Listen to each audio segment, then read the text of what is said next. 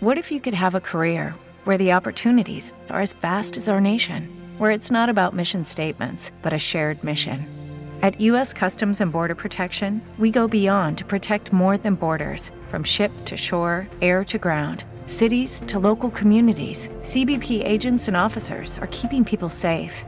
Join U.S. Customs and Border Protection and go beyond for something far greater than yourself.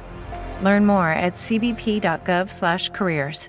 Hey guys, it is Ryan. I'm not sure if you know this about me, but I'm a bit of a fun fanatic when I can. I like to work, but I like fun too. It's a thing. And now the truth is out there. I can tell you about my favorite place to have fun. Chumba Casino. They have hundreds of social casino style games to choose from with new games released each week. You can play for free anytime, anywhere. And each day brings a new chance to collect daily bonuses. So join me in the fun. Sign up now at ChumbaCasino.com. No purchase necessary. VGW. Void where prohibited by law. See terms and conditions. 18+.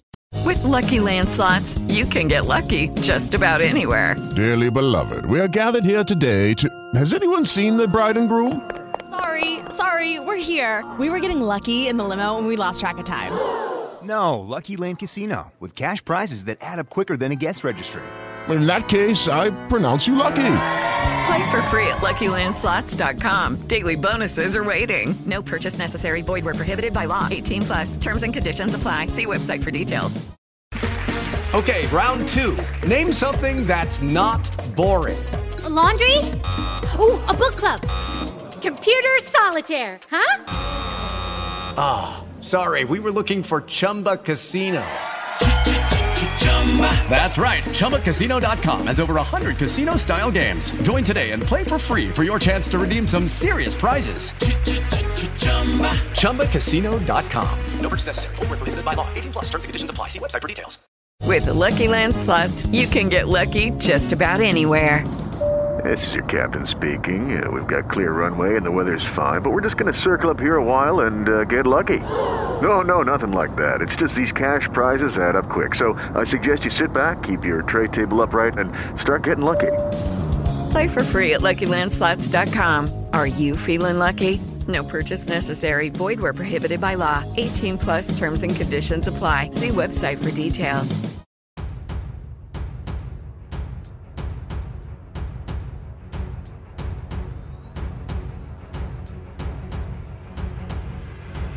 Welcome to the Marvel Alliance podcast, where we cover anything and everything to do with the Marvel Universe. From the comics, TV, and movies, we'll go from the Mojo-verse to Earth-616 to the blue area of the moon in order to bring the Marvel Universe right to you. I'm the Uncanny Chris. I'm the Friendly Neighborhood Brent. And I'm still waiting for a Spider-Man trailer. Yeah, there we go. Alliance Assemble. Not the Travis I would have expected to say that. No, that's not the right Travis. Been waiting in the green room for months. I've been told Chris, whenever the Spider-Man trailer drops, I'm guesting on your show. Been waiting in the green room for months. Nothing. So I just had to come out for something. Animation came up, and bam. I mean, they're not dropping it because they're going to delay the thing. So they just don't want multiple marketing campaigns. You're right. I know. Yeah, but volume 62. So first, we have as you heard, we have a guest on tonight from Superhero Discussions and DC Alliance. We've got Travis Hines. So, when animation comes calling, he is the first one to go jumping on. So how you doing tonight, Travis? Pretty good, Chris. Excited to talk about this. Marvel Studios' first foray into animation, and I enjoyed it a lot more than I thought I was going to. I'm not going to lie. So I can't wait to get into that. And I'm just trying to make sure I don't say any Titan spoilers because I just watched the first 3 episodes and bravo. I haven't seen it yet. Neither have I. That's all. Bravo. That's all I'll say. Bravo. Brent, how you doing tonight? How's the week been treating you? I am exhausted. It is. We are right there in the thick of it. I got about a week and a half to get through and things will start to settle down. But right now, I am lucky to be awake. It's funny. We both are in education. You're in a very different part of education than I am. You saying a week and a half is going to start settling down, and a week and a half, staff comes back next week. Kids come back the week after that. So it'll start settling down in the middle of September for me. Yeah, it's probably really more like 2 weeks, 2 to 2.5 weeks if I'm really being accurate, but just getting through the next week and a half will be like the big weight off the shoulders. So that's easy and does itself. But yeah, so, well, we're here. We got some Marvel content. We got some Marvel news. So let's get those show plugs out of the way. So we are part of the Geek Ultimate Alliance Network with 8 shows coming at you 6 days a week. We got World's Finest True Believers and Ranger Alliance going bi-weekly on Mondays. This week was Ranger Alliance dropping their episode. So next week we'll have a new episode of World's Finest True Believers coming at you with a first-time guest and a very timely story for with Titans premiering. We have a very Titans-esque story to drop that's very timely for the series itself. So be on look out for the preview. Is the ending bad? Is the ending bad? It depends how you look at it. And so yeah, be on the lookout for the preview on Friday afternoon, and it'll drop Monday morning. Then we've got Tuesdays with DC Alliance. We've got superhero discussions on Wednesdays, Star Wars Alliance, and our newest show, A Walk Through the Multiverse, dropping bi-weekly on Thursdays. We got this show, Marvel Alliance, on Fridays, and Slice of Film bi-weekly on Sundays. That is a move for that show. So again, 8 shows, 6 days a week. This shows you, if you're watching it live, we go live on Thursday nights, and DC Alliance goes live on Monday nights. So we want to applaud DC Alliance for their very, very good and excellent review of the Suicide Squad. So that is the first time Travis and Clay have done the review since Clay has come on as co-host. So again, bravo. Lucky enough to be a part of that. And I like it. I kind of give you a little guff at that point to say no DC Alliance this week, and then you're not having just one, but 2 point episodes this week.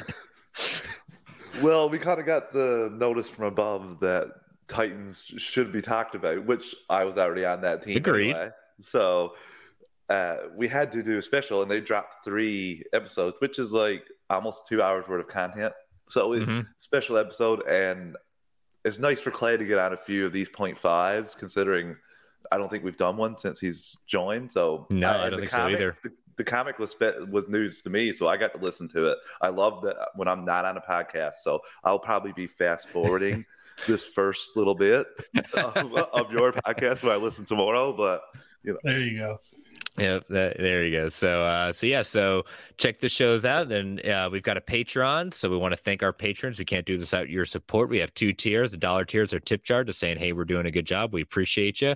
And then we've got our $5 tier, which are our ad-free episodes, early access episodes, and our Patreon exclusive episodes. And Travis and I, right before doing the show, we have done a Patreon show that hopefully should be dropping within the next week, focusing on what, Travis? What did we delve into?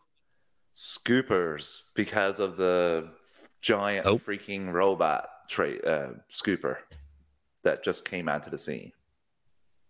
Yeah, this scooper that is nobody's ever heard of, and suddenly they're just throwing everything at the wall. We'll find out if there's anything to them.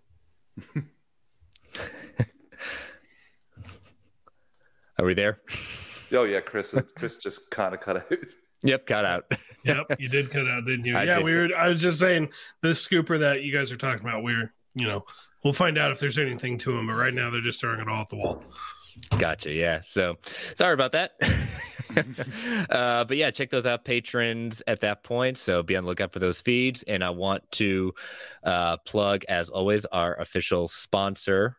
Let me share my screen. That would be organicpricebooks.com. So again, organicpricebooks.com for all your omnibus, hardcover, collected edition needs.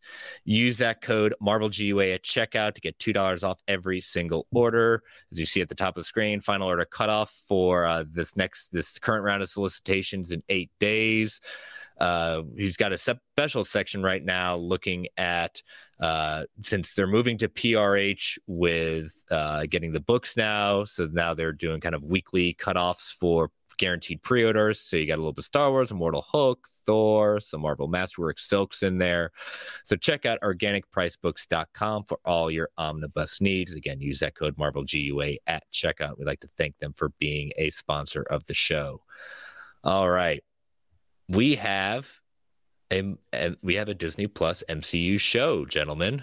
It's only been, how many weeks did we have to wait? 4 weeks? 3 weeks? So tough for you guys. I don't know. What do you mean so tough? Yeah, I know. When you got, and it's all high quality. When you got your stuff together, it just comes out in a reasonable time frame. Well, Britt, if you enjoy both, it's okay. It's okay. That's true.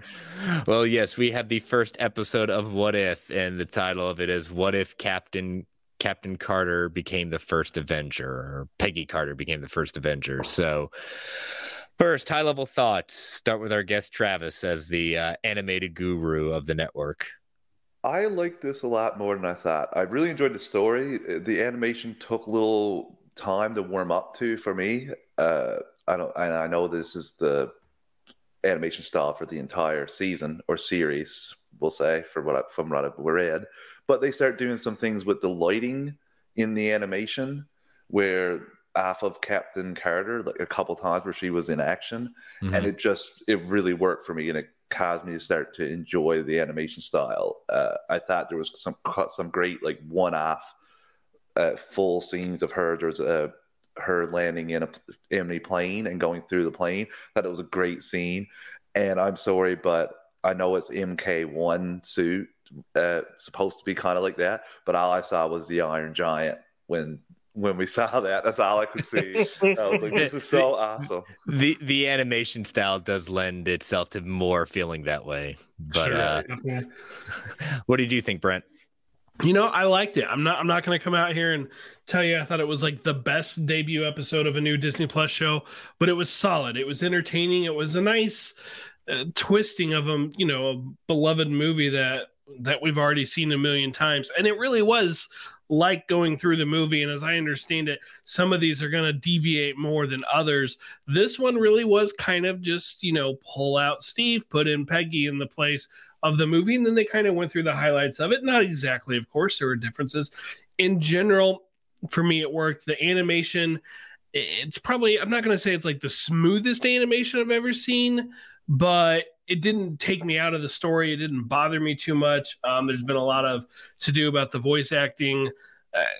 You can kind of tell who the more professional voice actors are and who aren't. Basically, if it's an MCU actress voicing the character, it's okay, and it's not like the best, but it's okay, and so it's fine. Like Sebastian Stan, like his Bucky, I thought was a little wooden, let's say, a little stiff, like didn't quite get into it. But overall, I thought Haley Atwell did a pretty good job, and I'm excited to see what they do next. It's just a fun little side story, I don't think this is going to have like the weekly phenomenon that the other shows had become, like, across Twitter and Facebook and TikTok and wherever. I don't see this show becoming that big, but I'm going to enjoy it for the next 8 weeks. Yeah, that would be quite an interesting thing if any of the episodes rise to that level, an animated show, let alone, because the animated shows just don't.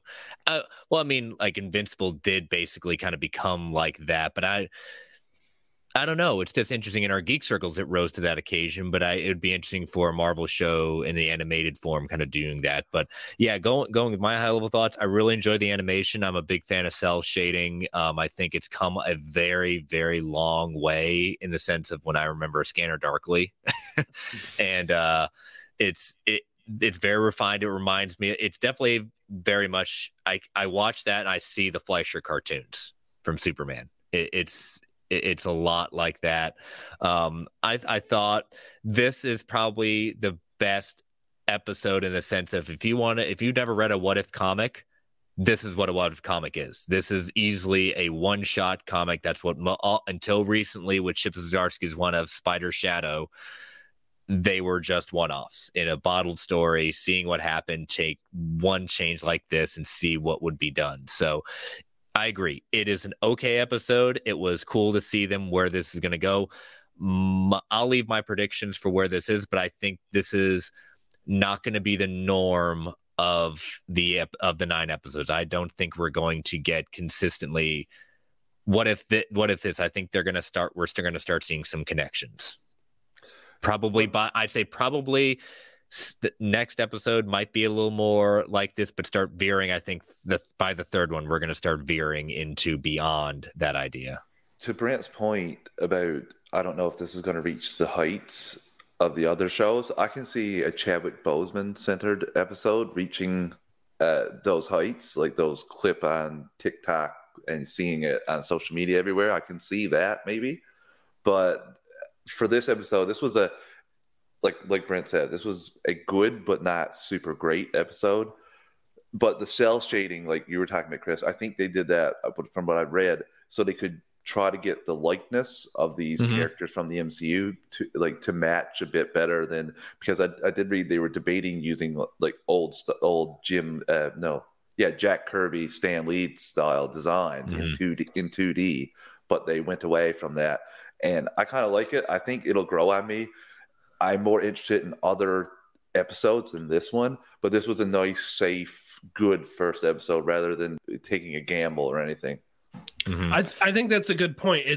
This is easing people into the what if concept. We're going to take a movie, we're going to just change a little bit. We're going to literally ask one question: what if Captain Carter was the first Avenger? And ease you into the idea, so when we get the more outlandish stuff, that it's less of a shock to people. Maybe I've seen some criticisms that this was too much like the first Avenger movie. I get where those are. For me, every time I saw a shot, like, her kicking in the door and her walking forward with the Howling Commandos that were behind her, surrounding her, like, I saw a shot like that pulled out of the movie and I liked it. Like, I enjoyed seeing those, but I do understand the criticism where it was very similar to the movie. And again, like you said, we are the fans that are going to notice that, and we expect a lot more just being the fans. But like again, this is a general audience. They've never seen a concept of a show like this. They've maybe never have heard of the comic What If, and so why not just make them comfortable saying, "Oh, I remember that moment. Oh, I remember that moment." A different kind of fan service at that point. All the games in the chat saying action was dope. Loved how she didn't stay skinny. Was built like an Amazon pro CrossFit athlete. Sebastian Shan was the weakest voiceover. Yeah, I mean, he didn't have much voiceover to really do in the show either. Was a solid intro for the show's concept and audience. Yeah, it's definitely, like we said, it's a good way to intro it. I liked in the opening, we get Jeffrey Wright as Uatu saying, time, reality. He's calling out the names for these are part of the Infinity Stones. There's a reason he's calling these out. Yeah, he gave this whole spiel of like, I will not interfere and all this stuff. And it's like, yes, you will. before the show is done, I think you're going to be interfering. Because that's the thing. The Watcher never interferes until he does. And so it's almost a guarantee. In the comics, he interferes a lot. Go ahead. My main issue is this going to open and close every episode, or was this just for the first episode? Yeah, I could actually see that going either way, and honestly, I wouldn't really mind either way. I'll tell you what I was hoping would open the show, though. It's not really a demerit; it's just something I thought would have been kind of cool. You got the Marvel Studios fanfare, right? All the different shots from all the different movies. I kind of wish they had redone that with the animated styles. Like, keep all the characters there, but make it the animated styles of it. Give us that animated Captain America and all that stuff. I think that would have been a really cool. And I know at the very end when it said Marvel Studios, they kind of changed it to look a little more animation. That I just mean the whole thing. And again, I don't want to sound like I'm criticizing it. Just I thought it was a cool idea, and part of me was kind of hoping they do it. How about this? Maybe for the final episode of the season, they do that with all our characters that we've seen. That would be fun. I would like that a lot. Because we've seen changes of it. Like WandaVision did some changes towards the end as well. Towards the end of the season. But yeah, for those that don't know who this character of the Watcher is, Uatu, you only see him at the beginning and in the end. The Watchers are a near omnipotent alien that originally tried to interfere in other cultures, and that ended in a nuclear holocaust. So they decided that we're going to take a vow of non-interference, and the Watchers are actually tied to the Celestials. So maybe a possibility of hearing or seeing the Watchers, but this is actually not the first time we've seen the Watchers. We've seen the Watchers in Guardians of the Galaxy Volume 2. Right. And one of the 37 credit scenes that movie has. Yep. Yep. So, but yes, just kind of taking the intro, I like when, Alachi says when Peggy takes that moment to stay down there, that's the first variant. That's really not the first variant. That conversation she had with Steve never happened on screen in the first Avenger. That never happened. I just kind of took that to mean like that is still the moment that like changed the course, because the conversation happens and then in the movie she goes up into the watching room or in the waiting room or whatever, and so things play out differently. The Hydra agent doesn't blow up the lab the same way, So to me, that's how I took it. But technically, you're right. That is a deviation of the universe. But I want to take that in the sense of that conversation she has with Steve would be part of the inspiration to her taking the place, because of just emphasizing like how important him doing this is going to be.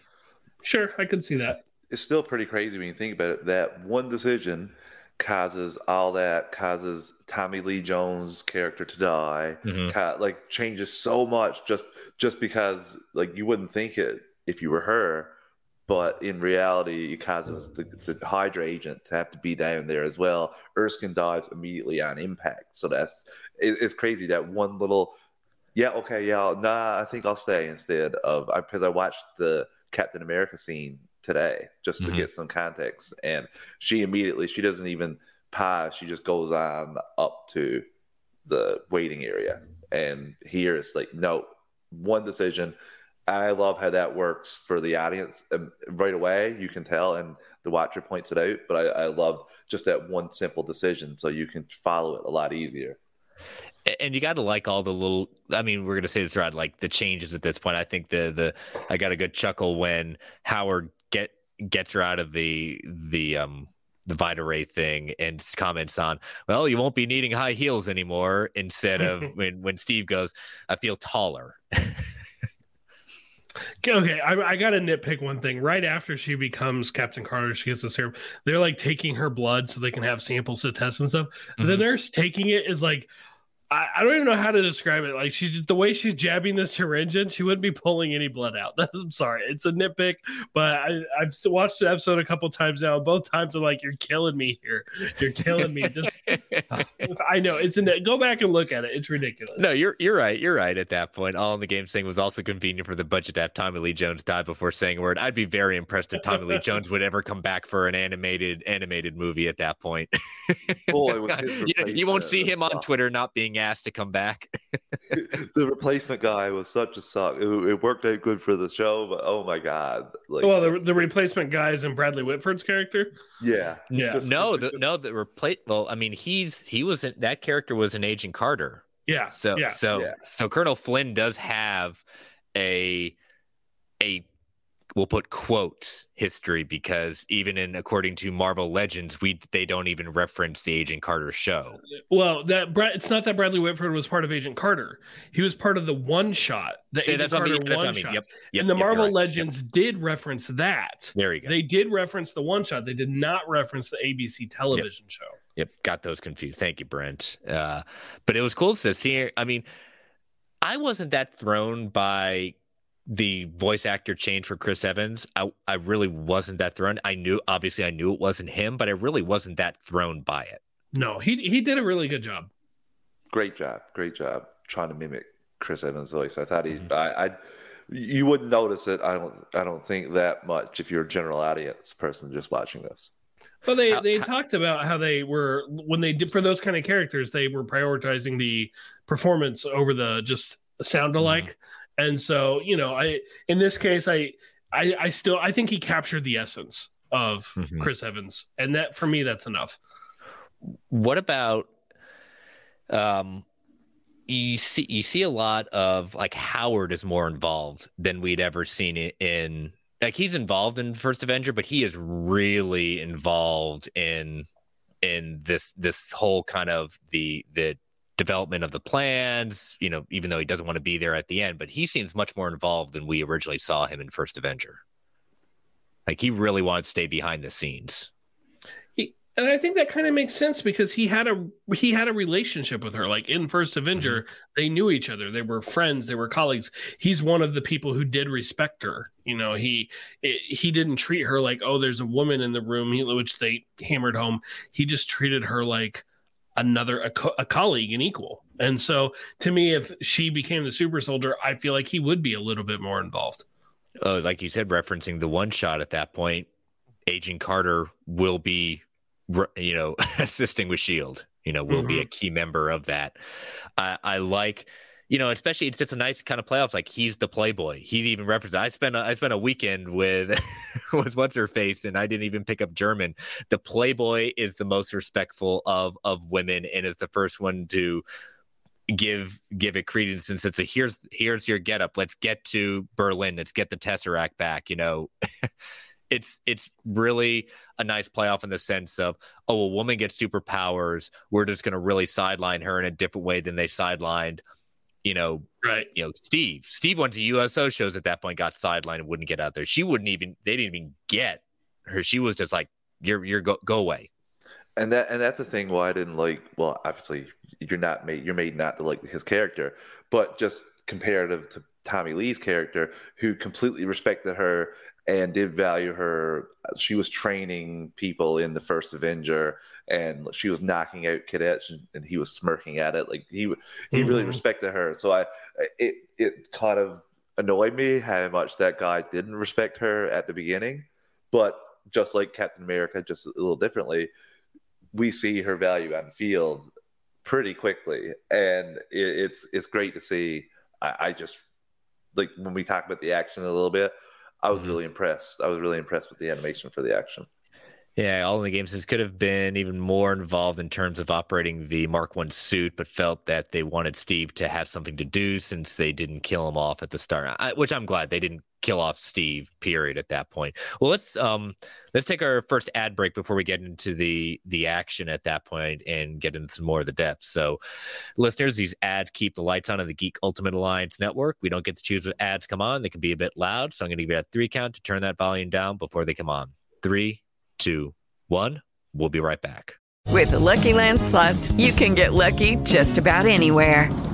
This is your captain speaking. We've got clear runway and the weather's fine, but we're just going to circle up here a while and get lucky. No, nothing like that. It's just these cash prizes add up quick. So I suggest you sit back, keep your tray table upright, and start getting lucky.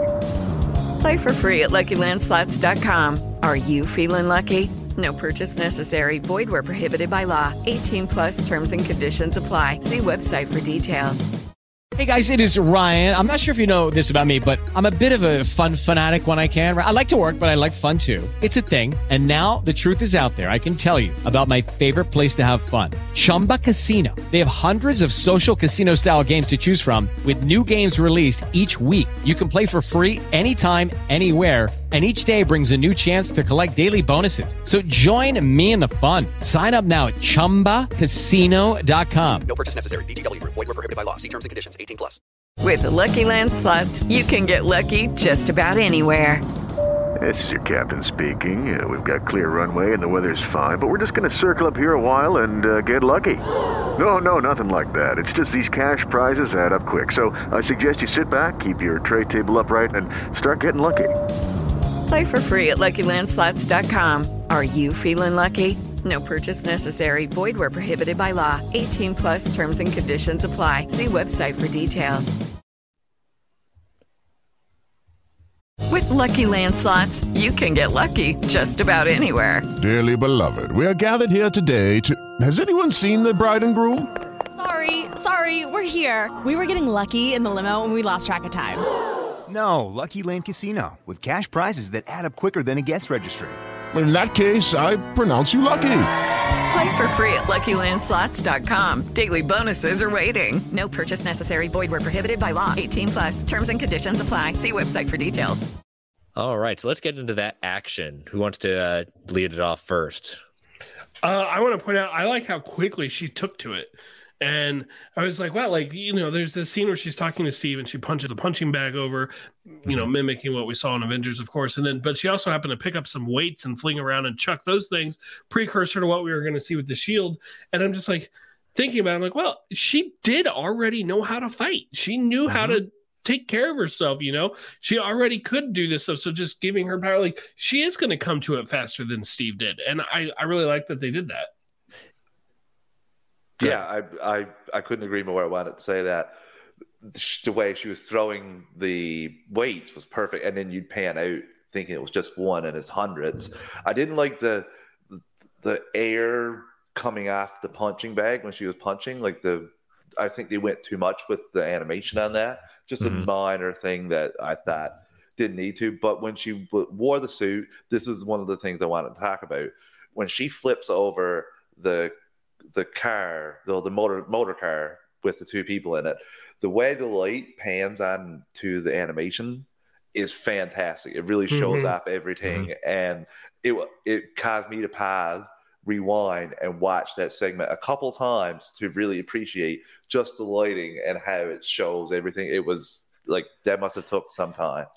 Yeah, especially how she just basically takes it. Like, she has no fear in the sense of she's not going to jump out of the way. She literally takes the shield and said, let's see. I mean, we didn't hear the one word about vibranium. Like, they just assume we know that shield's made out of vibranium, things like that. Like, she uses it and just like, oh, and she rocks everyone, think, where has the shield been all my life? Like, she is in the fluidity of the fighting. It looked like I was watching a live action movie, just slightly better. In the sense of, like, because you can do a little bit more with animation. Sure, and skipping things like the vibranium makes sense. This is not a show for a brand new MCU person. Like, I keep hearing about WandaVision was a show that really drove new people to the MCU as a whole. Great, wonderful, welcome to the club, glad to have you here. I don't think this is the show for that, though. Like, I don't think this is the one bringing in. They are assuming, like, that's what makes What If work. You have to know what the regular version was for that. And by the way, my lights just flickered because it is thunderstorming right now. So if you lose me, that might be why. Gotcha. And that's the great thing. I mean, Marvel's timing it. There's actually an omnibus coming out at the end of this month, beginning of next month, that's collecting the first series of the first 25 issues of the original run at that point. And that's what makes it interesting in the sense of you just change. That's what If is different in the sense of DC's Elseworlds. What If is changing one little thing at that point to see what happened.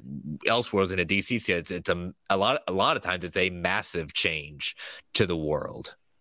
Sure, and eventually there are some what ifs that go bigger on the changes and stuff, closer to what I would say Elseworlds was, but definitely originally it really was just a little smaller things, and then how would things snowball from there? Usually in horrible ways. Like, I remember, like, I have one cover burned in my memory because it always captivated me. That's just What If Cable Killed the X-Men. And I don't even remember the specifics of the issue, but at the end of it, Cable killed all the X-Men. So it just ended all horribly. Yeah. I mean, the interesting thing is I got this question at work talking about, Howard building basically, the Hydra Stomper. And my coworker was saying, well, if he did it now, why didn't he do it back then? And I said, well, here's the thing. Here's my kind of headcanon in the sense of he saw what Hydra did with the weapons when they got the Tesseract. And probably at that point, he thought it was too dangerous. And until we didn't see S.H.I.E.L.D. use the Tesseract in that way until Captain Marvel. We're not saying they couldn't have done it, but that's the first time we have seen it outside of the first Avenger. Instead, he studied the Tesseract and helped create the new element. And we know this because Tony used his journal entries to finally put the finishing touches on that new element. I think there's an even easier answer. Same. I think I have one as well. Go for it. He didn't have the Tesseract in the first Avenger. Peggy recovered the Tesseract, giving him the ability to power the Hydra Stomper, and Steve's presence was somebody that he wanted to help get in the fight. Peggy could already fight, so he didn't have that need to build her the armor. But even without that, it all comes down to where the Tesseract was. Since she had it, since she recovered it, he could. I mean, it shows the domino effect changing. Well, he could have had those plans in the original MCU timeline as well, but he just didn't have any way to power the machine. He didn't have the arc reactor technology, didn't know how to make it at the time. So he was limited by his time. I think he said something like that. True. My age. So I think that is just, he may have had that in the original time. He's like, oh, I have something to operate now. Adjust the thing. Perfect. And immediately sticks in or uses it as a power device for the machine. So I don't know if necessarily if the Tesseract, getting the Tesseract made him build that, or if he already had the actual thing. I would lean towards the latter, just because he kind of looked like he had an idea for what to use it for, because he already said like it could be used for a massive amount of energy that we know what became later of the arc reactor. How about Ross Marquand reprising his role as the Red Skull from Endgame that he stole? I'm just kidding. I'm just kidding, obviously. No, he did great like he did in Endgame. I enjoyed him both times. I actually had to look it up to make sure in Endgame that it wasn't Hugo. So I just think that he's got the voice down path, and I wanted to see more of him. That was one of my only criticisms. I wanted to see more of the Red Skull, but obviously it's Captain Britain, Captain Carter. It's her deal. So you're not going to see as much of that, especially a story we already know. I was surprised at the fate of Red Skull. We'll get into that. I was really surprised at the fate. Well, especially when how he gets the Tesseract, what I'm just going to say, Shuma Gorath, the creature already surrounding the image of the Tesseract. I said, all right, I've seen way too many of these things before. We are definitely getting Shuma in this episode. Well, we don't know for sure, and I saw things somewhere that said the writer said it actually wasn't Shuma, but it was basically the same type of creature as at the beginning of Guardians of the Galaxy Volume 2. Okay, I'll give him that, but there's been the rumors about Shuma, I can never say its name, being in like the next Doctor Strange, and so I don't know. It was either way. And then I was also trying to remember, doesn't Hydra have like some sort of weird monster thing that they practically pray to and stuff anyway? I know they did something like that with this Hive character in the Agents of S.H.I.E.L.D. TV show, but I thought there was something else from the comics as well. Regardless, I was not expecting the Red Skull to go out that way. It's actually kind of funny, I thought. But I love that they brought Marquand back in to do that, and I really hope that we see the Red Skull again in live action. And so just in him still being around, still working with Marvel, that's a relationship I want to see continue. The train sequence was basically, a changeover from our train sequence in First Avenger, especially hey, you almost ripped my arm off. Yeah. I tell you one thing about that, Chris. I thought it hit me a little bit more in this animation until we find out what actually happens to Steve. But I honestly, with the explosion, I thought he was dead. I thought that was it for him. This was the sacrifice. This is going to be like the Bucky situation in the previous movie, because nothing happens to Bucky, something's going to have to happen to Steve instead. I thought he was gone, and it really hit me. I was like, damn, they got me to care about him in that little limited time, to the point where I'm a little bummed that he died. I can't believe so quickly. I was glad that he didn't, but I go back to the scene prior to that. I like the moment that he and Peggy having the drink before the train sequence occurs. Little deja vu switch with the first Avenger, with him not being able to get drunk, but he's more down on it than she seems to be. I for about 2 minutes there, I wondered, are they going to turn him into a Winter Soldier, Steve into a Winter Soldier? Same. Like, I wondered if they were going to go that route with it. Obviously they didn't, but the thought crossed my mind. Well, getting to that fight sequence, I caught this the second time around more so, and just because I'm a fan of King Arthur and not necessarily the character of Captain Britain, but I know enough about the Captain Britain character and the history surrounding it. When she draws that sword from it, I was like, okay, I think it's more than a fun parallel. In comics, Captain Britain, deep connection with the multiverse. Merlin is the first person in Marvel Comics to discover the idea of the multiverse and categorize it, and he made sure that every single multiverse had a Captain Britain there as the protector, and they chose their weapon as either the Amulet of Right or the Sword of Might. So if Captain Carter is the guardian of this reality, then this could be the Sword of Might. And in other realities, another Captain Britain could choose something else. So even though, yes, named Captain Carter, I think it's more than just a single parallel.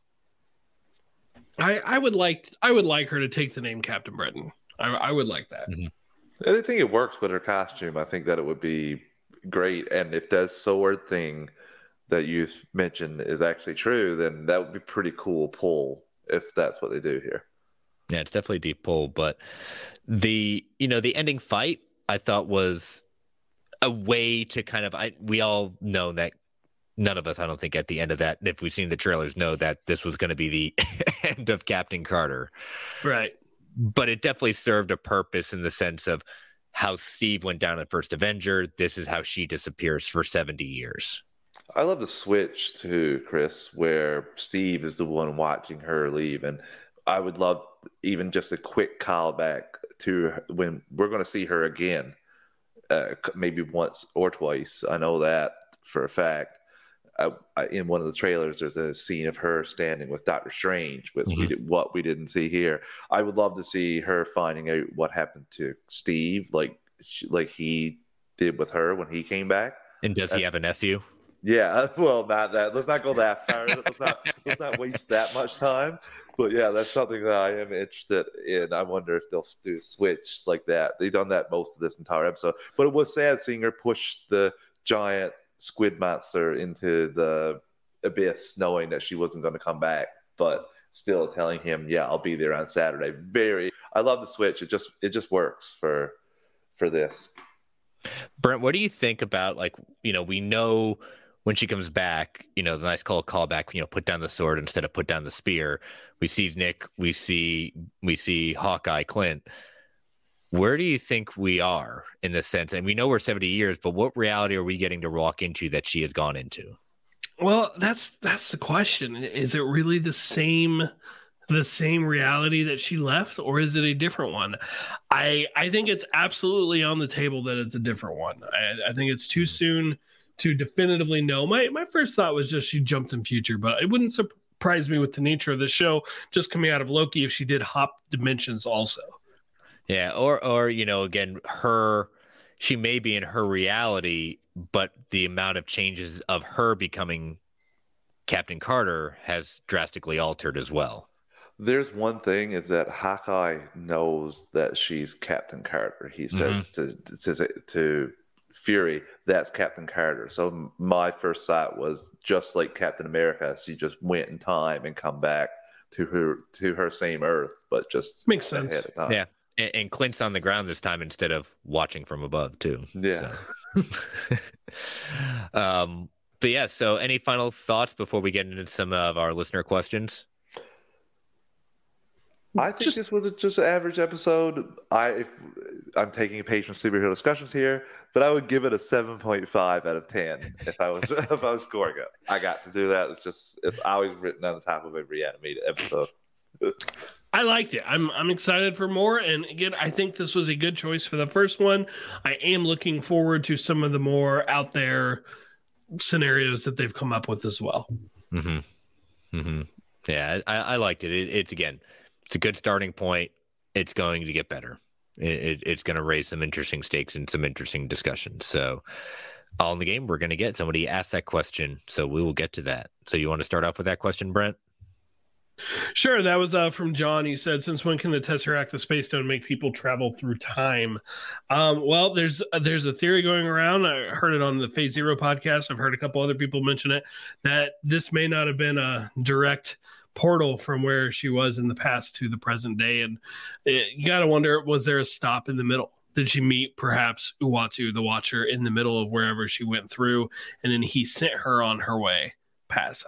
I don't know. So the Tesseract, the Space Stone, you wouldn't think of it for time, but I don't think anything says. For all we know, she was just traveling in another dimension and was effectively stuck in a stasis between dimensions all this time, or between I don't have a good answer for it. It doesn't seem any less plausible than any of the other changes we've seen, so I'm willing to go with the ride for now. Yeah. The machine would be my suggestion. That's what the machine does. The Tesseract just powers it. The machine. Possible. Yeah, good idea. Not a bad idea. Another question we had is JDP Presents at Drawer of Junk says, do you think with how episode 1 ended that these stories will have a loose connection to each other, maybe involving a conflict that makes the watcher break his rule and help the heroes? As I think I kind of said this at the beginning, I think we'll get I think this is probably one of a very few amount of these bottle episodes. They're very self-contained. I think we are going to start seeing more and more connections with the other episodes. This to me, it felt like a phase 1 is a phase 1 movie. I mean, it literally was a phase 1 movie. Yeah, I definitely think the heroes are going to come together and play. I think we'll get a couple solo things and then bring them together. What If Avengers is what we're going to get. The What If Avengers. Just random people picked from these episodes. We're going to get T'Challa as Star-Lord. We're going to get like each one, Captain Carter, sorry. We're going to get all of them as a crew to solve whatever problem's going to arise by the end of this season. I mean, yeah. I mean, originally this was kind of billed as, 24 episodes just looking at each one of them at that point, which is what If is. But it'll be interesting to see after the end of the first season, did we like how if our theory is holding up, if they're connected, do we like how they're connected, or would we have liked maybe a couple of them connected and then kind of doing more bottle episodes? So it'd be something to think about as we go through the series. Yeah, and I'm remembering there's that shot in one of the trailers that starts with the Battle of New York, Avengers circle up, and then it like morphs into the What If Avengers, as Travis said. I definitely think, I have no doubt in my mind they're coming together. Mm-hmm. Then last one, Dookie at Dookie. Do you guys think that they should have adopted the Love, Death, and Robots format of What If as far as using different animation style for each episode? Don't mind the style. We were getting it all, but I would have loved to see different episodes in old school style. What do y'all think about that? My thought is if it's connected, then keep it all one animation style. If you're making this even trying to make this a connected story, keep it one animation style. But if it's not going to connect, or if there is an episode that's not going to connect at all to the bigger storyline, maybe do that in a different animation style. But if you're going to stick with it connecting, like they're kind of hinting that it is, I would love it for just to be one animation style. I think that's just better.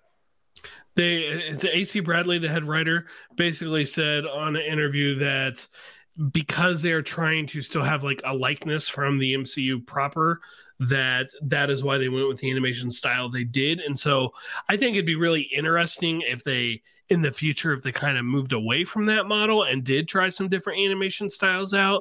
But at least for now, I think, that's why I think we're going to see this throughout, because that's pretty much what they told us.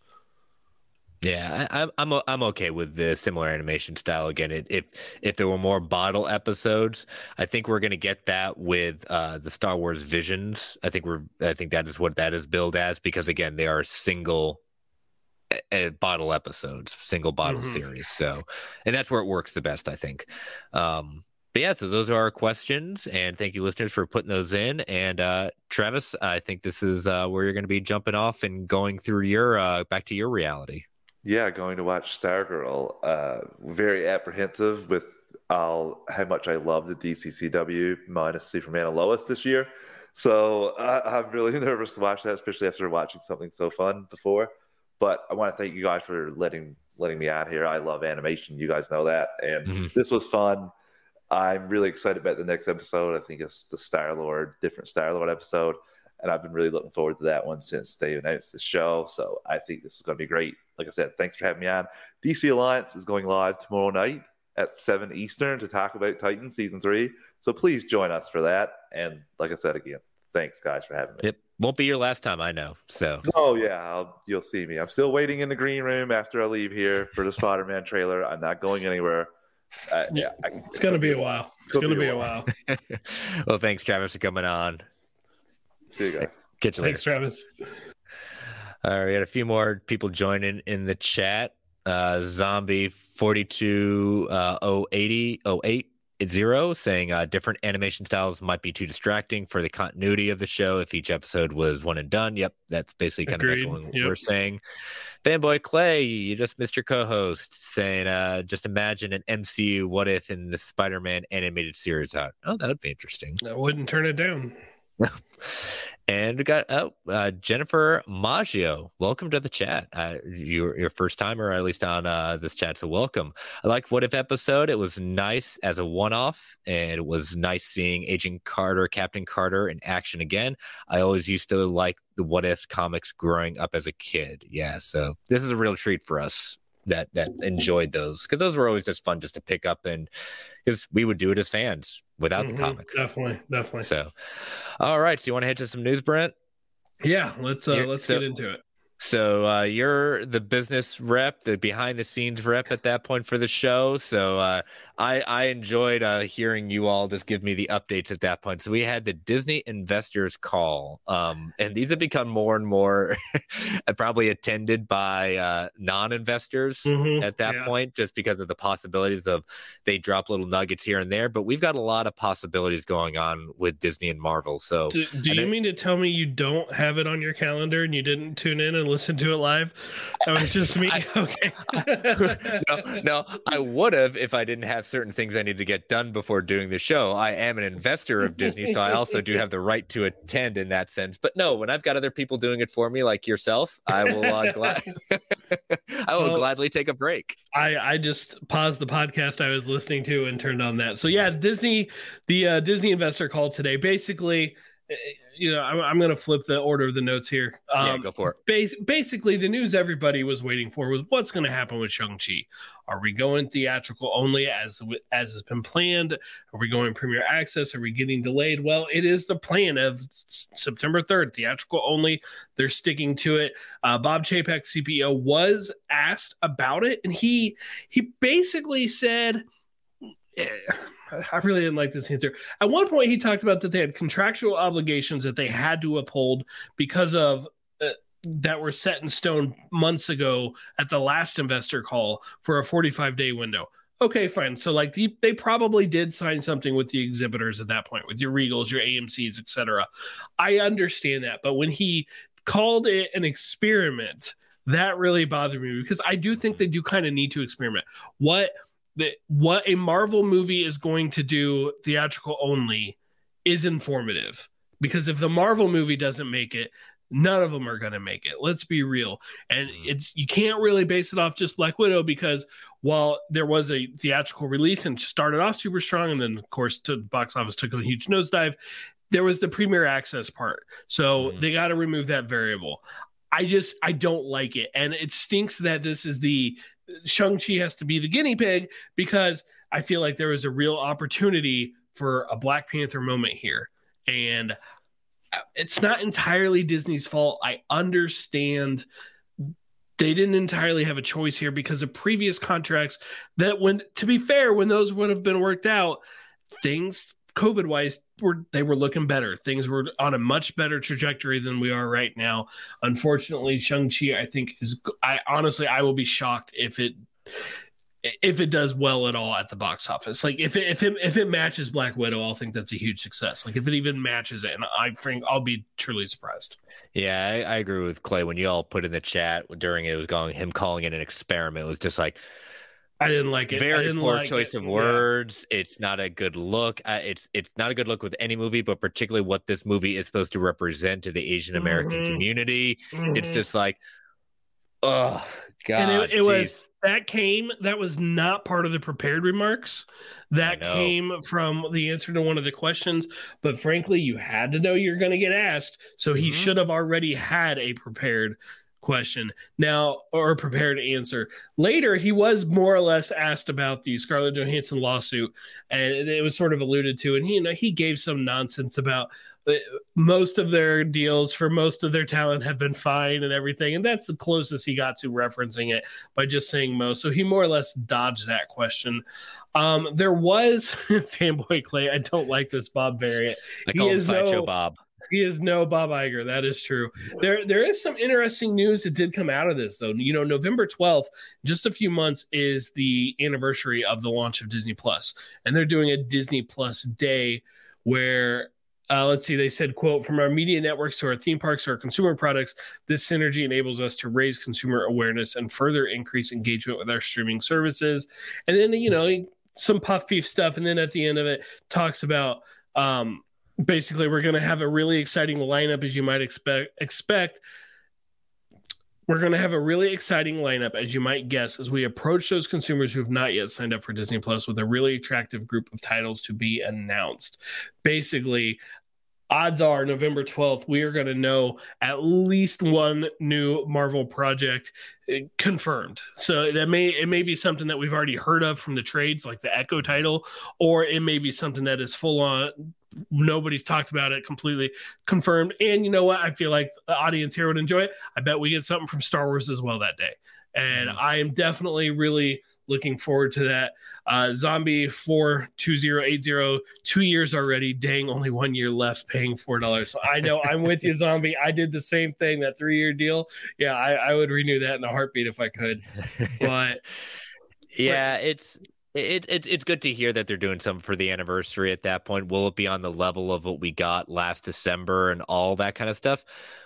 There's a possibility, but that was a lot. But you did mention that this was supposed to be pushing more non-subscribers at that point. So it could be very close to on that level of how much content they're going to throw at us, new content to kind of drive new subscribers. You know, I wouldn't expect as much as we got that day, because that was like the first, like that was back like that investor day, at San Diego Comic-Con earlier that year. Like that was like the big push for sign up for Disney Plus. It's coming. We're bringing you all these shows. Now we're at the point where they got to make the shows. They have to deliver them. We already have enough shows that have been announced for probably the next 2 years or close to it. But I think 1 or 2 is very possible. I'm definitely hoping to find out about a couple new projects. Crossing my fingers for Nova. We all are, including BD. All in the game saying, shouldn't Iger's judgment be criticized a little since he had a role in appointing Chapek, who park employees already hated? Well, I've heard some of that park employee stuff. I don't know how much truth there is to it. I got to assume there's at least some validity to it. But I mean, sure, if you want to criticize Iger's judgment for his role in that, I mean, yeah, anyone, if you hire somebody in a position and they turn out to be horrible, then so be it. That said, I'm not going to jump on the Bob Chapek is terrible train yet. Do I think he mishandled the Scarlett Johansson situation? Absolutely. Do I like his answer and his use of the word experiment? No. At the same time, I'm willing to give a little more time. He needs to work on both of these situations, but I think those are fixable issues. No, I agree they're fixable. My issue also, and again, optics-wise, it was a good move for bringing Iger back in when pandemic happened, but it struck me a little odd in the sense of you just appointed your new head at that point. Yes, it's okay to need help, but it wasn't. I think it was very bad optics. Let's bring back Iger. He can't handle it himself. It was like, all right, that's voting a lot of confidence in your guy there. But they only brought him back in like a content way. Like he was basically helping with the content. He wasn't working on the business. And so I don't think it's too big a deal there. I think he was a little bit more like when he said he was stepping away to focus on Disney Plus and rebuilding that's what he stepped away from. But when pandemic happened, they brought him back more into the fold than just Disney Plus. So that was my only concern, is just like, it's okay having help, but when you bring back the former boss, it's kind of like, am I in charge or am I not? Ultimately, but I'm not going to give Bob Chapek glowing review by any means. To me, like one of the first big tests on his own, because regardless of what Iger's involvement was, he'd still been around throughout COVID and the launch of Disney Plus and all that, was the Scarlett Johansson scenario. And I think he bungled that. I mean, and if you believe reports, Bob Iger thinks he bungled that. Kevin Feige thinks he bungled that. Everybody thinks he bungled that. Do I think that's worth him losing his job over? No, I'm not going to go that far. No. But if this became If it's a one-off, okay, we can work with that. If this becomes a pattern, I think there's a problem. With Lucky Land Slots, you can get lucky just about anywhere. Dearly beloved, we are gathered here today to... Has anyone seen the bride and groom? Sorry, we're here. We were getting lucky in the limo and we lost track of time. No, Lucky Land Casino, with cash prizes that add up quicker than a guest registry. In that case, I pronounce you lucky. Play for free at LuckyLandSlots.com. Daily bonuses are waiting. No purchase necessary. Void where prohibited by law. 18+. Terms and conditions apply. See website for details. Yeah, definitely. So, all right, we got some more news to go into, but let's take our second ad break. So, listeners, these ads keep the lights on at the Geek Ultimate Alliance Network. We don't get to choose what ads come on, and they can be a bit loud. So, let me give you that 3 count to turn that volume down before they come on. 3, 2, 1. We'll be right back. All right. So we'll get into some more interesting controversy. And this is something that we've kind of known in a while, but it's kind of reared its forefront with this kind of investigation that The Guardian has done. Marvel insults its creators with MCU movie payments that are shockingly low. The Guardian has revealed that the writers and artists who have their work featured prominently in the Marvel film, and they also talked about DC as well, will be sent an invitation to a premiere by the company and a check for $5,000. 3 separate sources confirmed this amount, and they described as a tacit acknowledgement of the compensation that was due. Marvel declined to comment, with only a spokesman comment saying that we can't speak to our individual agreements or contracts with talent. They spoke to several sources they said worked with Marvel that said that their payments for the creations contributing to successful franchises, initial $5,000 payment, nothing, or noting a special character contract like Jim Starlin. The source says the squeaky wheel gets the grease, Jim Starlin said, who created Thanos, recently told The Hollywood Reporter Starlin negotiated a bigger payout after arguing that Marvel had underpaid him for its use of Thanos as the big bad of the MCU. Prolific Marvel creator writer Roy Thomas got his name added to the credits of the Disney Plus series Loki after his agent made a fuss. But these creators that Marvel needs to keep happy, things can go very differently. They went into more things saying that, like bringing up Ta-Nehisi Coates saying, long before I was writing Captain Marvel, I read Brubaker and Epting's Death of Captain America storyline and Return to Winter Soldier, and it was the same, most thrilling storytelling I'd read at that point. He says he's been treated very fairly, but he understands where people are coming from. Ed Brubaker went very much recently. I know when speaking with Kevin Smith on Batman Beyond, he said he recalled at once at a Comic-Con where he watched Roz Kirby yell at Jim Shooter about his mistreatment of her husband in the middle of a panel of creator rights. Decades later, Brubaker helped Marvel with success of the Captain America run with Steve Epting. According to sources, and Brubaker's gone on record about this too, Brubaker and Epting showed up in tuxedos to the premiere party for Captain America: Winter Soldier, the movie directly based on the comics, only to find they weren't on the list. Brubaker texted Sebastian Stan, the actor who played Epting's character, Bucky Barnes, and that's how they got in. They have these special character contracts where creators can ask Marvel whether characters were qualified for extra payouts. However, it's up to Marvel if they accept or reject this. And this is the same side of DC. Brubaker has absolutely no love for Marvel because of this reason. He has not watched Falcon and the Winter Soldier for this reason, biggest alone. He's glad of success. That's why he is stuck with independence. Alex Ross has the same problem with DC. Very much, and that's why he's more of a Marvel person now.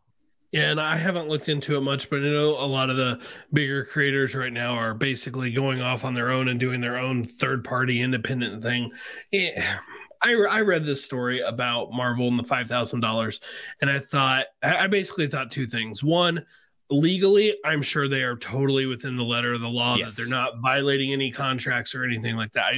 You work for Marvel and DC, it's work for hire. You don't typically own the characters unless you create them and there's special, at that time, contracts and stuff sorted out legally. But morally, ethically, man, I don't know how much is right, but it's got to be higher than $5,000. Ed Brubaker deserves more than $5,000 for the Winter Soldier concept.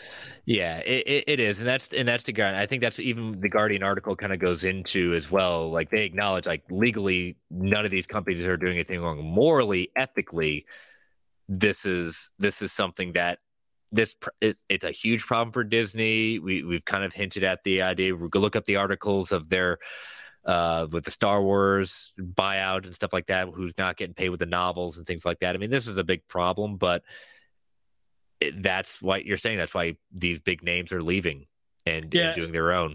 And you mentioned Jim Starlin, and he actually he came out and said he got more money from DC, from Warner Brothers, for KG Beast being in BVS than he did for Thanos. Which let's be real, come on, that is not the same. Like the level of the KG Beast could have been anybody. He could have been any no-name person and still fulfill that role. But you can't just change Thanos.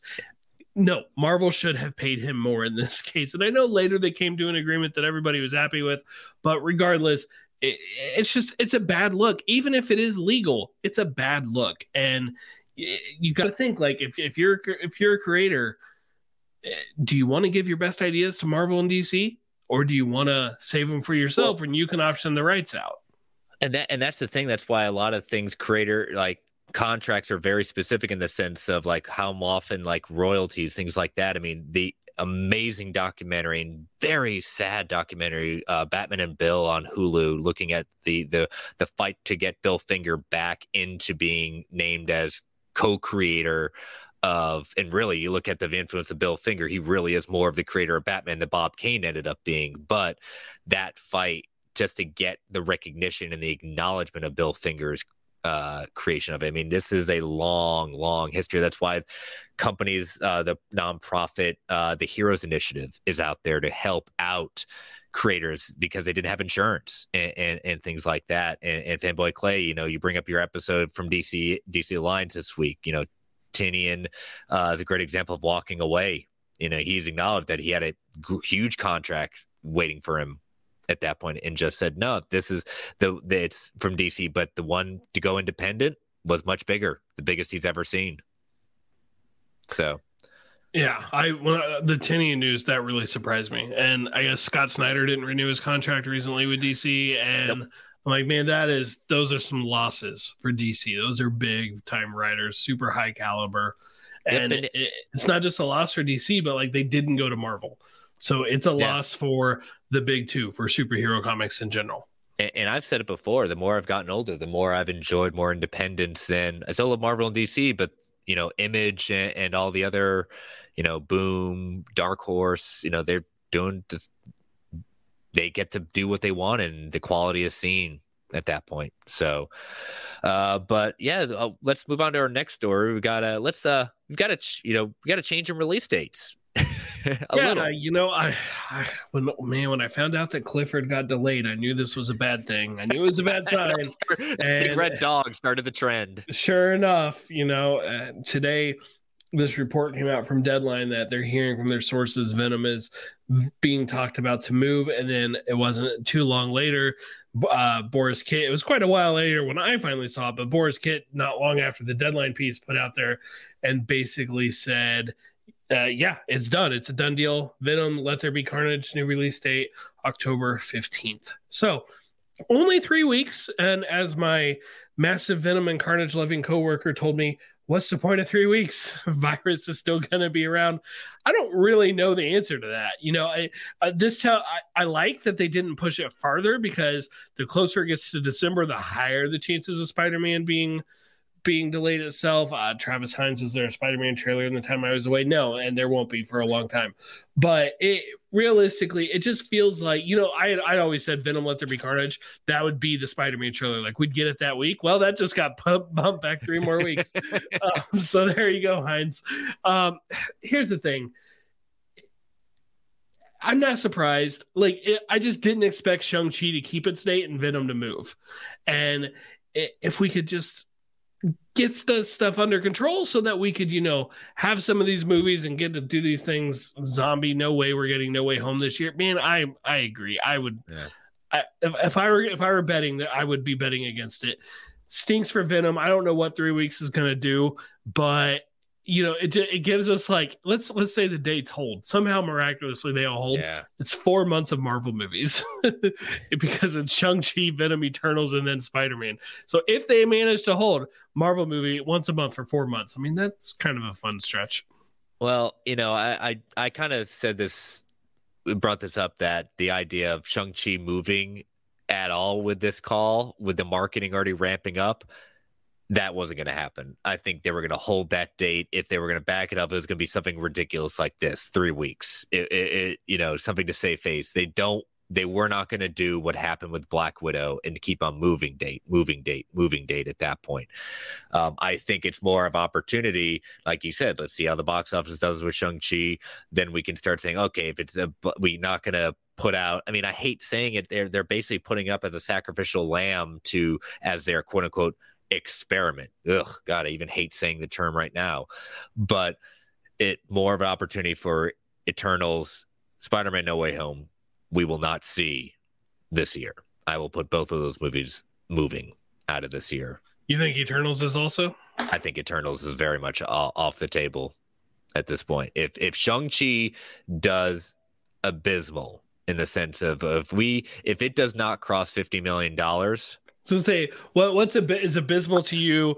I say abysmal is that Suicide Squad numbers. That would be oh my gosh, that would be catastrophic at that point if it does Suicide Squad. That would be catastrophic if it does not get to $50 million, which is still awful for a pandemic compared to what we got with Black Widow.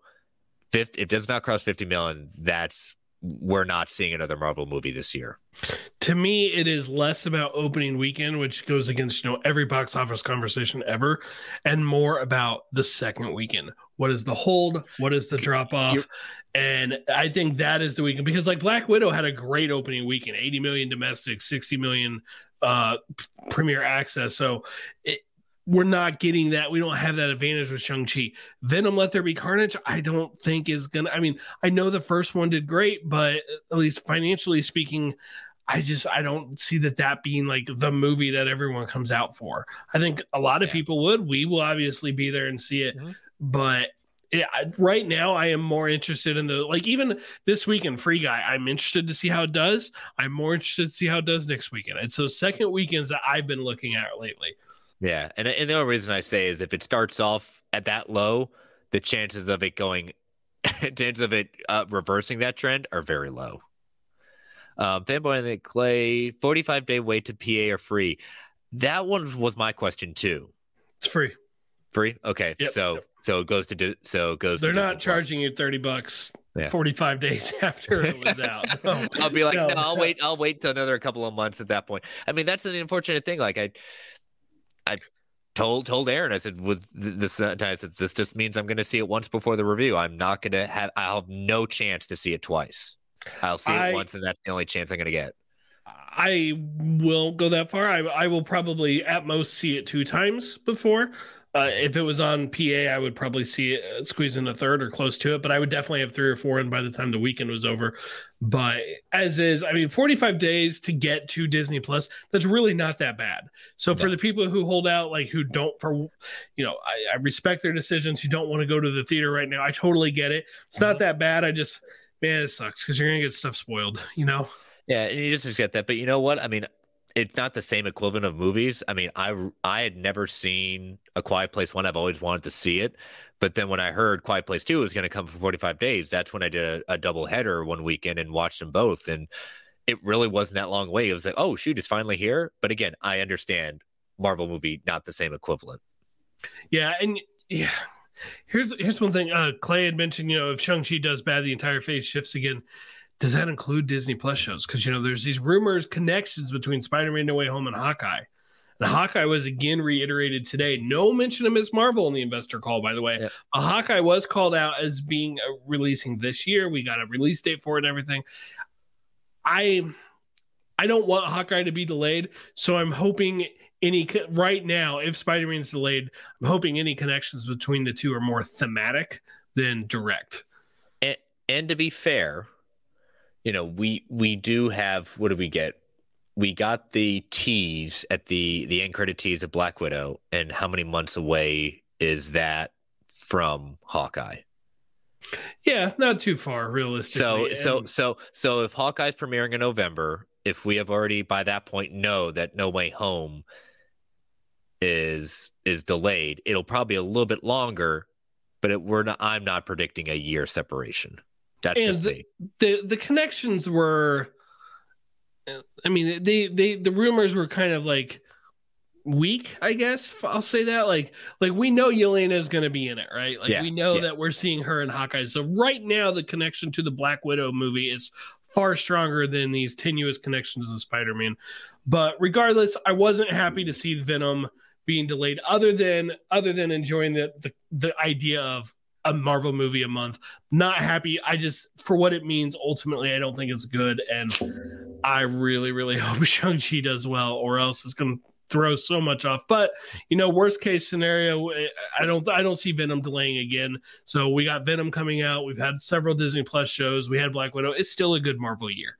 Yeah, it is for what it is. Like I said, if I could sneak in a second viewing at that point, I would. But I just know my schedule that week is just not going to allow it. I'll see it that night and just going to have to accept it. And I may see it again, may not. It's just cases are going up in my area too, so it's just only so many chances I'm willing to take. But all right, so let's move on. We'll continue with Venom news. I'm gonna let you take this one, Brent, because I think you need to take a victory lap. Yeah, when the Morbius trailer, we're talking Morbius now, when the Morbius trailer first came out, I said on Fans Without Borders, I went back and listened to fact check my memory. Basically, I could see Venom and Morbius together. Like, we're going to see these two together. Now it looks like not only is that going to happen, but we know when. It's going to be, currently January, but probably delayed. The Morbius movie. Wait a minute. There's a Morbius movie still? There is. There's still only been the one trailer. Where's all the hate for that? Hashtag give me the Morbius trailer or whatever. Proving my point in the sense of I don't know how many people actually know this movie exists. January 21st, 2022 is the current release date. It's a mere 161 days away. But regardless, hold on, pause. Do you think if Venom moves any further, does Morbius hold that date? No. Okay. No, I don't. Okay, continue. If Venom moves any further, no, it doesn't. Daniel Espinosa, the director for Morbius, was giving an interview and basically said, like when you're looking around and you're like, look at everybody who's here, Jared Leto, Michael Keaton, Tom Hardy. It's like, oh, great. So why was Tom Hardy on set? Well, thanks for accidentally revealing that one for us. And it's so hard. I know it's got to be hard for these people because they made these movies so long ago. And they just want to be able to get them out there and talk about them. I get it. I feel their pain. Maybe not how I would have preferred to learn Venom was going to be in this or even appear, but I'm curious. I'm curious to see it. So I've seen it in the comics. Let's see it here. It's just rather interesting. We are building a connected universe in the Sputnik, whatever. SPUMC. Yeah, exactly. PU. At this point, within the Morbius movie. God, Jared Leto's ego needs to get that much stronger, doesn't it? I mean, Morbius is the nexus point of the Marvel Cinematic Universe. Oh, God. Again, didn't you hear Hugh Jackman's going to be back as Wolverine in the Morbius movie? Apparently, Morbius is in the MCU, according to Tyrese, too. So yeah, you're right. I forgot about that. Thing is, he may ultimately not be wrong. He may not at that point. Again, my whole thing is it's not because I don't think the movie doesn't deserve it. It's just I'm not the biggest Morbius fan in the sense of like it says I am so craving a Morbius movie. Doesn't mean a Morbius movie doesn't deserve to exist. It's just not my tempo right now in the sense of that's probably the lowest thing right now I'm excited about. And the only reason I am excited about is to see Venom in the movie, see Michael Keaton in the movie. I'm not excited in the sense of Jared Leto. I like the trailer. I maintain. I thought that trailer made me think they might pull that movie off. And we'll see. I reserve the right to change my mind when I see the actual movie. But trailer number 1 did its job for me. And I totally forgot about Morbius with my month of Marvel movies. You got one more in a row, September through January. Marvel every month.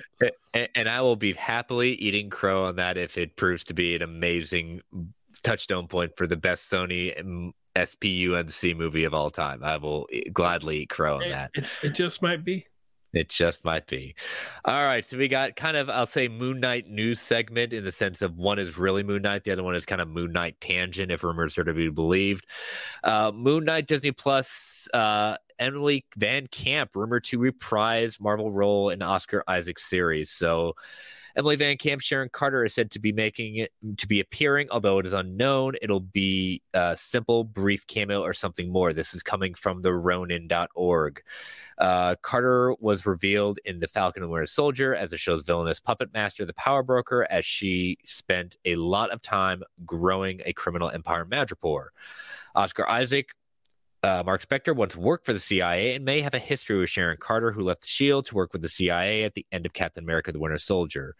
On top of being pardoned, Sharon's status as the Power Broker means that she has now a vast amount of resources. So I'll say when I saw this news, this was not the show I was expecting the Power Broker to come back in, but understanding the history of the possibility, it makes sense. You know, it would be interesting to see if it's more than just a one-episode cameo, but, you know, it's a way to kind of keep us remembering Sharon Carter is no longer on the side of good. You know, I kind of had like Secret Invasion, maybe Armor Wars, like those were in my mind for seeing Sharon Carter again as the Power Broker. If it ends up being Moon Knight, cool. All right. You know, yeah. I like the character. I'm interested to see what they do with it. I didn't think that turn that everybody saw coming was the best or most well executed part of Falcon and the Winter Soldier, but I am still curious to see what their plans are, what they're going to do with the character. Kind of want to see her and Val, don't call her Val, meet up and talk with each other as well. But regardless, yeah, you know, just one more thing to look forward to Moon Knight for.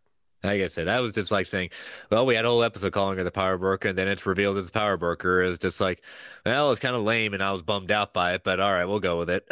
Actually, you know, there's the rumors, and Snell has been talking about the Haley Atwell may reprise the Captain Carter role in live action. It'd be kind of cool to see her and Sharon Carter meet up with each other. Like, what would that do to Sharon? You know, this aunt that you already idolized, and she's now a super soldier. Like that would be, I think that would be interesting. That really would be interesting at that point. But I'm more excited to see. Okay, now that we've gone beyond the obvious she's bad now. What is she doing? How are we going to grow her? How much more sinister is she going to get? And if she really is Sharon Carter. You know, at that point. All right, the last part of news we got tonight, I guess a tangential looking at Moon Knight. Rumor claims Disney Plus show for MCU's Werewolf by Night in the works, and this is coming from the Cosmic Circus. A few weeks ago, it was revealed that director Kevin Smith was told by Jeff Loeb that he could not use Werewolf by Night for his series since for the Sin series scrapped Howard the Duck Hulu series, due to the fact that Marvel had plans for the character elsewhere. She said she can exclusively reveal that Werewolf by Night will be a Disney Plus series filming under the working title Buzzcut. The production company for Werewolf by Night is Natural History Production, LLC. The series will begin filming next February. Giving credit where credit is due, Geeks Worldwide initially reported Werewolf by Night coming to the Marvel Studios project in August 2019 of Moon Knight. And they specifically mentioned their sources were not clear of where it would appear, but later would be Moon Knight. It's could probably get the first appearance, and that was, I believe, also credited to the Ronin about the production company. So kind of building more and more. It looks like we're going to see not only our cameo appearance, our first introduction of Werewolf by Night and Moon Knight, but it's going to be big enough that he's going to be getting a series. Yeah, you know, not a character I would have expected to get a series. But at this point, I've learned just to be open to it. You know, they've done enough cool things with enough obscure characters, and we'll be like, okay. And Werewolf by Night, he's not even all that obscure. I mean, I don't know a ton about the character, but I definitely know of him. Great, you know, bring him on. Moon Knight sure looks like it'd be an interesting setup with a blade, maybe.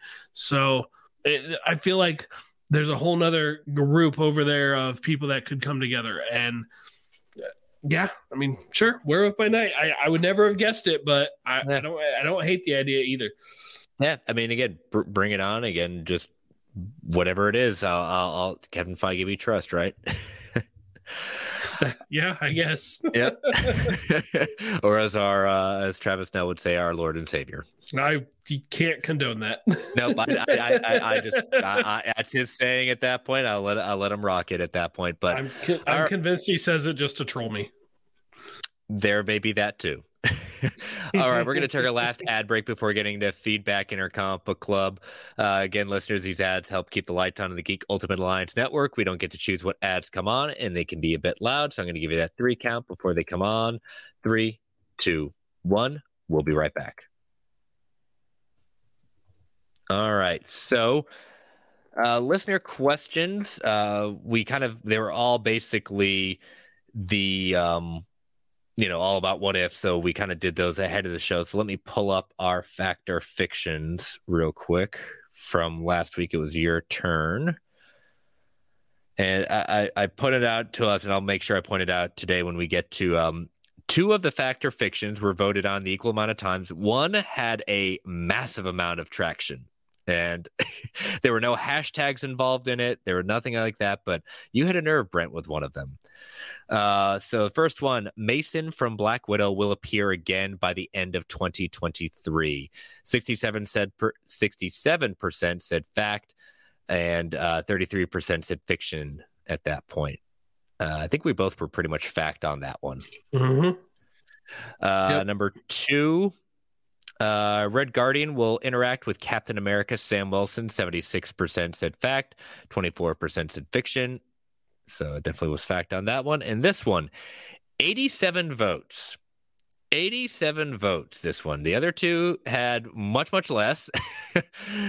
Spider-Man No Way Home will directly allude to the Fantastic Four. 43% said fact, 57% said fiction. No hashtags involved, nothing like that. I wish. 57% of the people are wrong. I did. Josh Green put a comment, said, "Hey, I can dream, right?" And I replied simply from Castle saying, "Always. We can always dream." All right, so I've got some Factor Fictions. My turn this week. So, I like segues, and so this is a good segue from our last story. In addition to Werewolf by Night, we will see one more Midnight Sun, either referenced or a cameo in Moon Knight. However, it is not going to be Blade. Okay. Let me rephrase that. It's going to see one more cameo. That is, if Blade does come in, that is not a cameo you can choose. So we'll see Werewolf by Night, Blade, and one other cameo or reference to a Midnight Sun. I'm going to say fact because you have the reference line in there. Because I really think that could be the way it goes. So, I'm with you. I'm going to say fact. Do you think, because again, we say Midnight Suns, but we've also had a history of Midnight Suns also being female as well. Yeah, I wouldn't say no. Yeah. Mm-hmm. So, it's certainly, I mean, that would qualify. So, absolutely. I'm going fact on this. I think very much where Moon Knight is the building of the Midnight Suns at that point. Blade will continue it. All right, our next one. By the end of Phase 5, we will have a MCU Marvel animated theatrical movie that introduces a new character or team that was not in MCU canon before. An MCU theatrical animated movie introducing someone that wasn't canon before. Yes. Yes, and hopefully they work on it with Pixar. There we go. That would be interesting. We kind of talked about that a little bit, but yeah, I know we had Travis Snell had the one where we would see an animated movie in the next 3 years, and I very much fiction on that just because they would have to be in massively development at this point. But I wanted to take that and say by the end of Phase 5. But I like the idea of, will we see our first animated MCU proper movie that introduces to someone or a team that we have never seen before in the MCU? I think it'd be fun if they do it. I think the reaction to What If will be very telling towards that. If What If does do well, if Disney Plus is happy with it, everything, if Feige's happy with the numbers, then why wouldn't you look at more animation, especially when they've already said they're like basically building an animation sub studio. Mm-hmm. So I definitely think that's something they should be pursuing at the very least by the end of Phase 5. Yeah, 3 years still feels fast, but maybe. Yeah. And last one, the endgame level event that closes out these 3 phases will have not one villain, but 2 major villains teaming up. Kang the Conqueror and Doctor Doom. Fiction. I don't see those two working together very well. I could maybe see them appearing in the same project. And I may push back on you think in-game level, you think we're going to have like 23 things building up to 1? I don't know. I mean, maybe, but I got to go fiction. Multiversal war, Yeah, in that case, do you really see Kang and Doctor Doom as the villains of Secret Wars? Oh, I'm just putting out the question. I didn't say I agreed with it the idea. I don't have to, just because I put it out there doesn't mean I have to believe in it. No, I'm fiction as well, but yeah. I like the it's fun, I like though. the pie it's in fun. the sky. It's fun. I mean, I'll give you the fun, and I would definitely down to see Kang and Doctor Doom throw down with each other. Yeah, absolutely. I don't, man, the two of them working together, I just don't see it. Oh, working together and then freaking betraying the hell out of each other at the end. Yeah, there you go. They should just do it. It'd be fun. Because I still remember that scene from Secret Wars in the sense of Doom holding, basically crushing Thanos and disintegrating him and having the stone in the hand. That's how powerful Doom can get. So... All right, so I will post those on Sunday afternoon, so let us know your opinions on that. I don't know if I'll have an 87 level votes like you did, Brent, but we'll see. You never know. I mean, it was Spider-Man. It's cheap. It's easy. That's true, but you didn't even hashtag anything. That's what made it more epic. Whatever works, I guess. All right, so let us get to our final segment of the night, continuing our comic book club of Age of X. So we read this week New Mutants number 22 and X-Men Legacy number 246. So, now we've kind of established our, where we are at in this world. We obviously still have a lot of questions about what's going on with this. What were your thoughts on these issues this week? I enjoyed these quite a bit. These were really strong. The first one, some cool Cyclops stuff, some beautiful Cyclops art. Like the artwork I thought was just stellar in that New Mutants issue. It was good, but it was good, but it was the Rogue stuff or the Legacy, the Reaper, whatever you want to call her, whatever her name is. Her storyline I was really, really interested by. So I was, when these kind of events, they jump between titles. Sometimes they switch who the focus is, but really we got a lot of Legacy in both of these issues. And I was glad for that because I was really, really, I found it really compelling. I was really interested in her story. Yeah, it was, the through line where we left it, finding the camera, her investigation of okay, what's on this camera? And this mutant, I'm not familiar with this mutant that, are you that you went to? I think they call him Box at that point. No, not really. It seemed familiar to me. I have to have read something with this character or with a similar power set before, but no, it felt like a new character at the same time. I don't know. I couldn't even tell you what their real name was. Yeah, it's one of those he's the ability to talk to machines. He has a suit where he basically kind of starts losing his humanity as he stays longer in it. But how she's taking the power, talking to Kitty Pryde. But I like it how when she walks through it, one of the mutants recognizes her. Yeah. She's blind. I can't remember her mutant name at that point, but there's a connection, and we start seeing these things, and she knows something's not right. But then Danger wakes up. She's now basically branded a traitor at that point, and so they send kind of this special Black Ops team to bring her in. And so the X-Men Legacy issue is basically the chase at that point. I do like the moment we do get between her and Logan. Yes, I was just thinking that. Again, Logan's is this very just tragic character from the first two issues we read, in the sense of he took the cure and has wiped out his healing factor, and basically somehow miraculously he is still alive, but he's trying to one day get back his healing factor because he can't pop out his claws or else he'll basically kill himself. I really appreciated when he basically stood up to the people hunting Legacy to stall to give her more time, and he went so far as to make it look like he was hiding her in a trapdoor, like he would ever be that obvious. Oh, you don't want to move from that specific spot, right? Well, of course she's not in there now. They're just stalling. But it's cool to see he still has his heroic tendencies even though his powers are effectively gone. Mm-hmm. And he's just you don't scare me. If I die, I die, whatever at that point. And one of them kind of calls it out saying, don't bother with him anymore. He's just basically stalling for her. So I do wonder if he's going to get his powers back, but it's an interesting way to take off like the arguably most overused X-Men, like to take him off the board effectively. It's an interesting concept. It's working. I know last week I said I'd continue reading. They just wouldn't rise to the top of my pile. These two, I thought they were much better overall installments, and so it would definitely be moving up that list here. I was really pleased with both of these. Yeah, especially the ending, and they look like we know if you look at the next issue at that point, Gambit basically tries to rescue Rogue, and then Magneto kind of sends a whole of crushing him. The next cover of the next issue is Magneto and Rogue on the cover. It's just like, all right.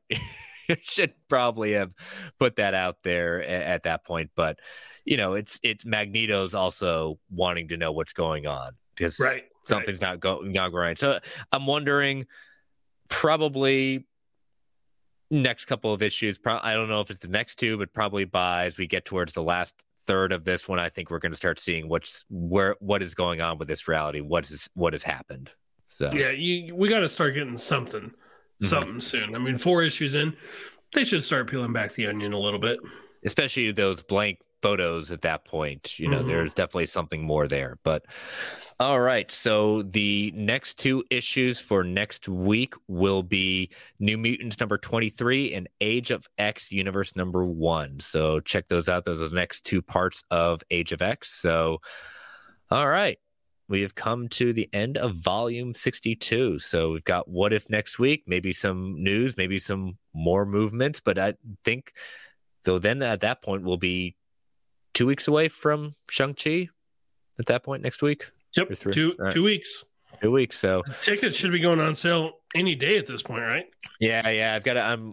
My wife had said that she's already she's got something an early evening she's got to go to, so I'll be definitely seeing a later show that night in order to get that viewing in. But all right, well, thank you, listeners, for joining us. And Brent, why don't you tell them how they can follow you and plug fans? Fans Without Borders is my other show. Next episode's recording this week, and it will be our review of The Suicide Squad. And you can follow me on Twitter at Brentech Prime. Yes, and definitely want to thank our sponsor, OrganicPriceBooks.com. Again, thank you for being our official sponsor. Use that code MarvelGUA at checkout for $2 off every single order. You can follow me on Twitter at Chris Balga. You can follow this show on Twitter at Marvel A Podcast. You can email the show at marvelalliancepodcast@gmail.com.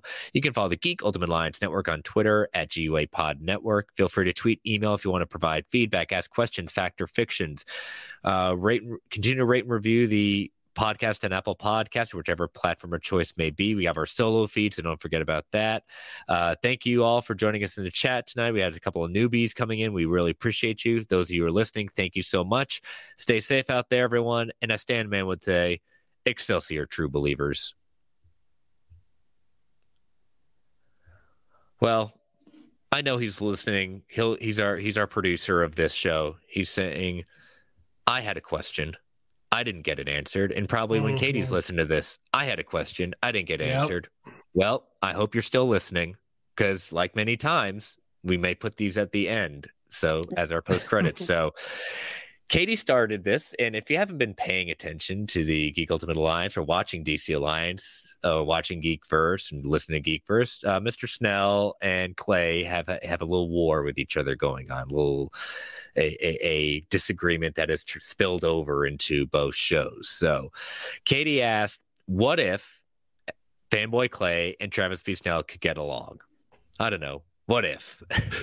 Yeah, it wasn't long after this came in that you messaged me and said, hey, let's make sure we ask for Marvel questions. Yeah, exactly. Because you just had any questions for the show, and you just thought for the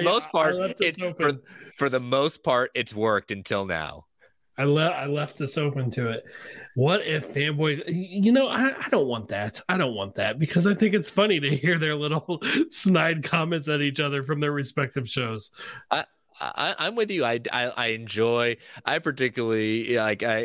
just them just kind of tagging each other back. It's a nice, healthy rivalry. I think that keeps things active between them, in the sense of, Travis saying he threw the show for charity. That's fine. Clay still gets to claim a victory. What victory at that point, according to Snell? It's a hollow victory to Clay. It is a victory nonetheless. As if we want to go with Vin Diesel's mark with family at that point, it doesn't matter by winning an inch or a mile. Winning is winning, but I know Snell has put out the challenge to both Clay and Travis Hines to face him and his tag team partner. I mean, what do you think about that? Is it right to bring in Hines to this? I mean, I don't know. I saw the end of that match. I'm still not totally convinced Snell threw it. I'm just going to put that out there. But no, don't bother me with your nonsense challenges. I have no problem. I don't even have any of these games. I won't be doing it. But I think him bringing in Hines, I think it's fun. I just hope I can watch it whenever that happens. It's definitely going to be good. I think we need at that point not only Kirkland giving commentary. I think we need a second one. If we're bringing in two people to this, I think we need two people to bring in some color commentary. I like the Kirkland idea, and then let's get somebody from the GUA. It writes itself, Exactly. We're marketing this. We're building it up at that point. I'm looking forward to hear the answer. Mr. Snell did have a question at that point, and I know he's in the chat right now. What if people, including Dude Boy Clay, respected? Wouldn't the world be better? Sure, but less entertaining. I know. Yeah, I mean, kindness. We always want kindness at this point, but we wouldn't be having a good conversation, a good laugh, and I'm very curious to see how Clay and Hines either they accept or maybe give a counter challenge to it, because I would love to see maybe a counter challenge. Maybe see them and one up them. Maybe do something that it will be hard for Snell to walk away from and deny. For the second time today, I feel like I need to give someone I'm talking to a pot and something to stir it with. Because you definitely are stirring something up here, and I like it. I am here for it, yes. Please, Clay, please, Hines, raise the stakes. Because we're all just waiting at that point to see how far we can take this at this point. I mean, all right. But what do you expect from them? There's lots of fighting over there. It's all that DC stuff. That's all they do, right? I mean, it lines up with the thing, at that point, I'm not saying it doesn't happen in Marvel, but these days in DC, it's rough being out there. God forbid you say you like one thing, you'll be canceled. That's the truth. So, all right. Well, thank you all for listening to our post credits, and we'll see you next week. Have a good weekend.